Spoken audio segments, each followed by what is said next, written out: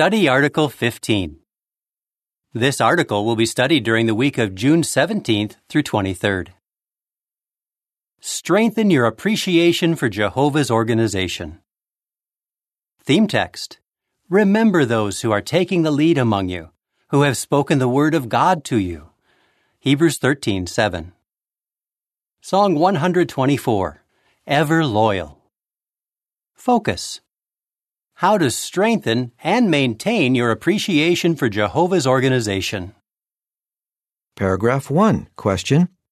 How were Jehovah's people organized in the first century? Whenever Jehovah gives his people an assignment, he expects them to carry it out in an organized way. For example, it is God's will for the good news to be preached in all the inhabited earth. Jehovah has put Jesus in charge of that work. Jesus has seen to it that it is carried out in an organized fashion. In the first century, as congregations were established in various places, elders were appointed to give direction and take the lead. In Jerusalem, a central body of elders, consisting of the apostles and older men, made certain decisions that all the congregations were expected to comply with. As a result of their obedience to the instructions they received, the congregations continued to be made firm in the faith and to increase in number. Acts 16:5. Paragraph 2. Question. Since 1919, how has Jehovah provided guidance and spiritual food? Jehovah continues to organize his people even today. Since 1919, Jesus has used a small group of anointed men to organize the preaching work and supply spiritual food to his followers. Jehovah is obviously blessing the work of that group. Paragraphs 3 and 4, Part A. Illustrate how we benefit by being organized. Part B. Question. What will we consider in this article? If we were not organized, we would not be able to accomplish the work Jesus has assigned us to do. Suppose, for example, that there were no territory assignments. Everyone could preach wherever he wanted. Some territories might be worked over and over by a number of different publishers, while other territories might be neglected entirely. Can you think of other ways we benefit by being organized? What Jesus did on earth set the pattern for how he keeps us organized today. In this article, we will consider the example Jesus set and how our organization follows that example. We will also discuss how we can show that we appreciate Jehovah's organization. Our organization follows Jesus' example. Paragraph 5. Question. What is one way that we follow Jesus' example? Jesus learned from his heavenly Father what to do and what to say. Following the example of Jesus, Jehovah's organization bases its moral teachings and its direction on God's Word. John 8:28 reads, Jesus then said, After you have lifted up the Son of Man, then you will know that I am He, and that I do nothing of my own initiative, but just as the Father taught me, I speak these things. We regularly receive reminders to read and apply God's Word. How do we benefit from following this counsel? Paragraph 6. Question. What is one important way in which we benefit from studying the Bible? We benefit greatly when we study the Bible with the help of our Christian publications. For instance, we are able to compare Bible teachings with the direction we receive from the organization. When we see that the guidance we receive is based on the Scriptures, our confidence in Jehovah's organization grows. Paragraph 7. Question. What message did Jesus preach, and how does Jehovah's organization follow his example? Jesus preached the good news of the kingdom of God. Luke 4:43 and 44. Also, Jesus commanded his disciples to preach about the kingdom. Today, all who are associated with Jehovah's organization preach the kingdom message, no matter where they live or how much responsibility they have. Paragraph 8. Question. What honor have we been given? We count it a privilege to share the truth about God's kingdom with others. That privilege is not open to just anyone. For instance, When Jesus was on earth, he did not allow the wicked spirits to witness about him. Today, before a person shares in the ministry with Jehovah's people, he must qualify for the privilege. We show how much we appreciate the honor to preach by giving a witness wherever and whenever we can. Like Jesus, our goal is to plant and water seeds of kingdom truth in the hearts of people. Paragraph 9, question. How does the organization make known God's name? Jesus made God's name known. In prayer to his heavenly Father, Jesus said, "I have made your name known." John 17:26.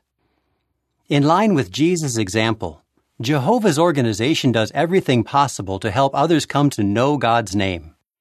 The New World Translation of the Holy Scriptures has played a significant role in this by restoring God's name to its rightful place. This Bible translation is now available in whole or in part in over 270 languages. In Appendices A4 and A5 of this translation, you will find details regarding the restoration of God's name in the Bible.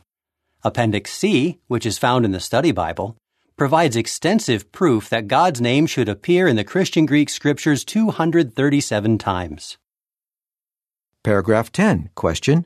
What do you learn from the expressions of a woman who lives in Myanmar? Like Jesus, we want to help as many people as possible come to know God's name.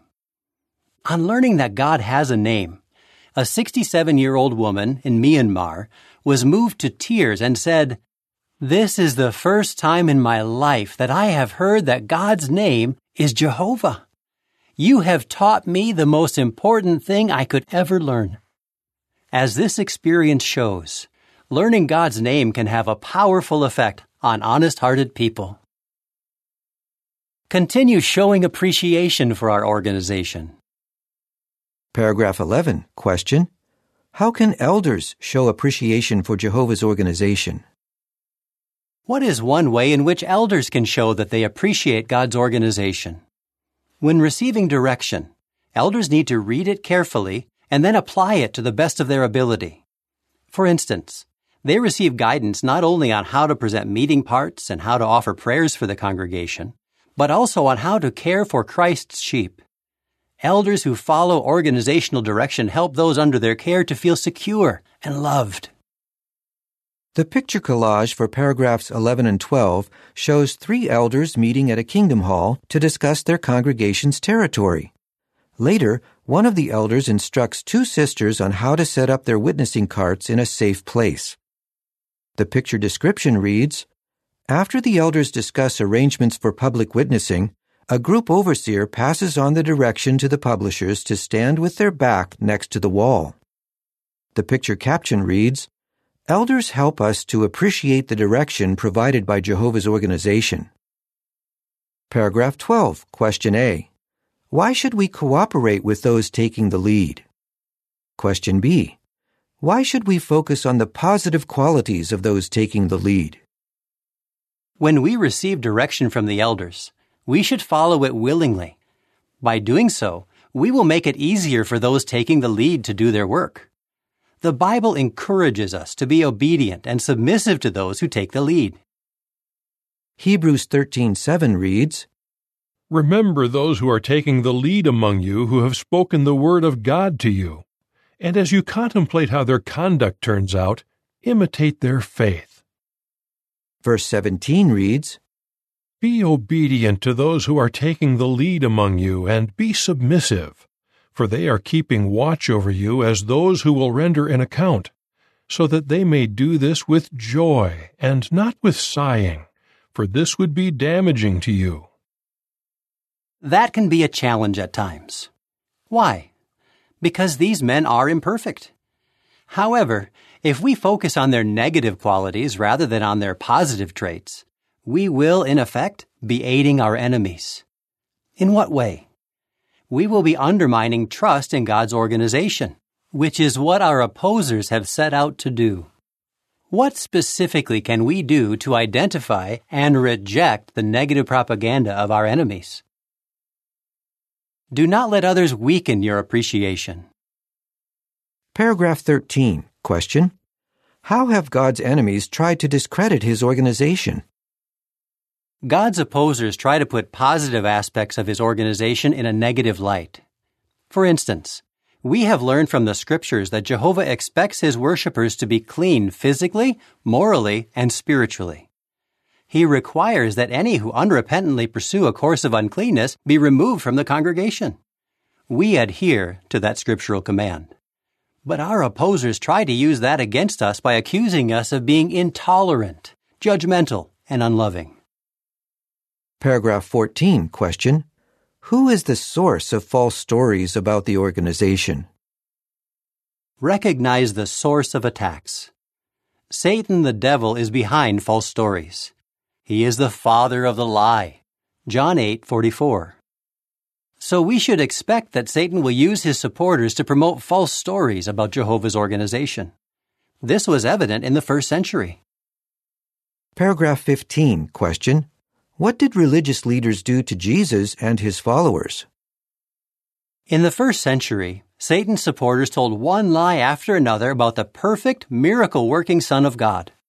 For example, the religious leaders told people that Jesus' power to expel demons was given to him by the ruler of the demons. Mark 3:22. When Jesus was on trial, the religious leaders accused him of blasphemy and incited the crowds to call for his death. Later, as Christ's followers preached the good news, those who opposed them stirred up and wrongly influenced the people to persecute those Christians. Acts 14:2 and 19. Regarding Acts 14:2, the Watchtower of December 1, 1998 explained, "Not content with rejecting the message themselves, Jewish opposers embarked on a smear campaign, trying to prejudice the Gentile population against Christians." Paragraph 16, question. What should we remember if we hear false stories? Satan did not stop lying in the first century. Today, he is still misleading the entire inhabited earth. Revelation 12:9. If you hear negative stories regarding the organization or the brothers who are taking the lead, remember how God's enemies treated Jesus and the first century disciples. Today, Jehovah's people are being persecuted and maligned exactly as the Bible foretold. False stories will not mislead us if we recognize their source and take immediate action. What action should we take? Paragraph 17, question.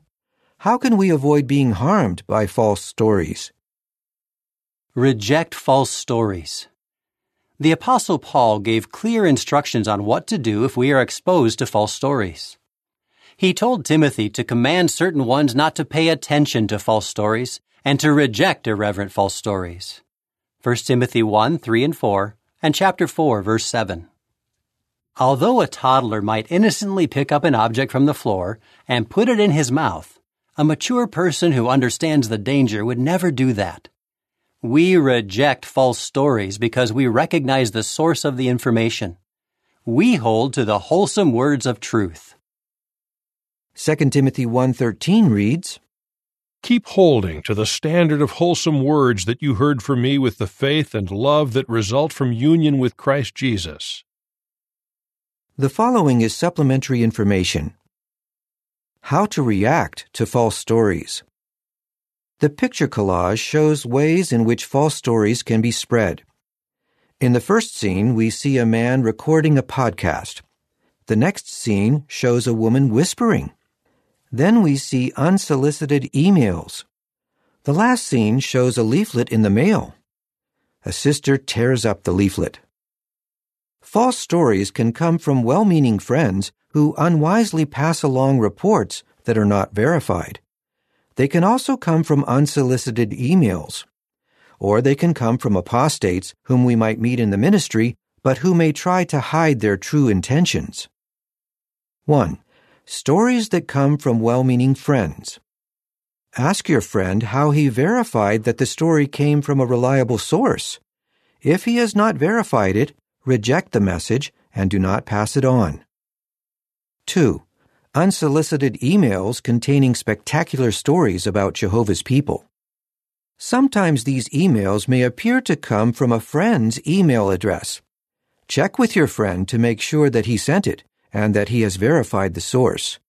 If he did not send it or has not verified it, delete it. 3. Apostates who disguise their identity by pretending to be interested in our message. If their comments become increasingly derogatory about the organization, or if they try to give you information from apostate sources, respectfully end the conversation. Returning to the article. Paragraph 18, question. How can we show that we appreciate Jehovah's organization? We have considered just 3 of the many ways that God's organization imitates Jesus. As you study the Bible, take note of additional ways that the organization follows Jesus' example. Help others in your congregation to build their appreciation for the organization. And continue to demonstrate your appreciation by serving Jehovah loyally and sticking closely to the organization that He is using to accomplish His will. May we continue to treasure the privilege we have of being associated with Jehovah's loving and loyal people. How would you answer? In what ways do God's people imitate Jesus? How can we continue showing appreciation for Jehovah's organization? What should we do if we are exposed to false stories? Song 103, Shepherds, Gifts in Men. End of article.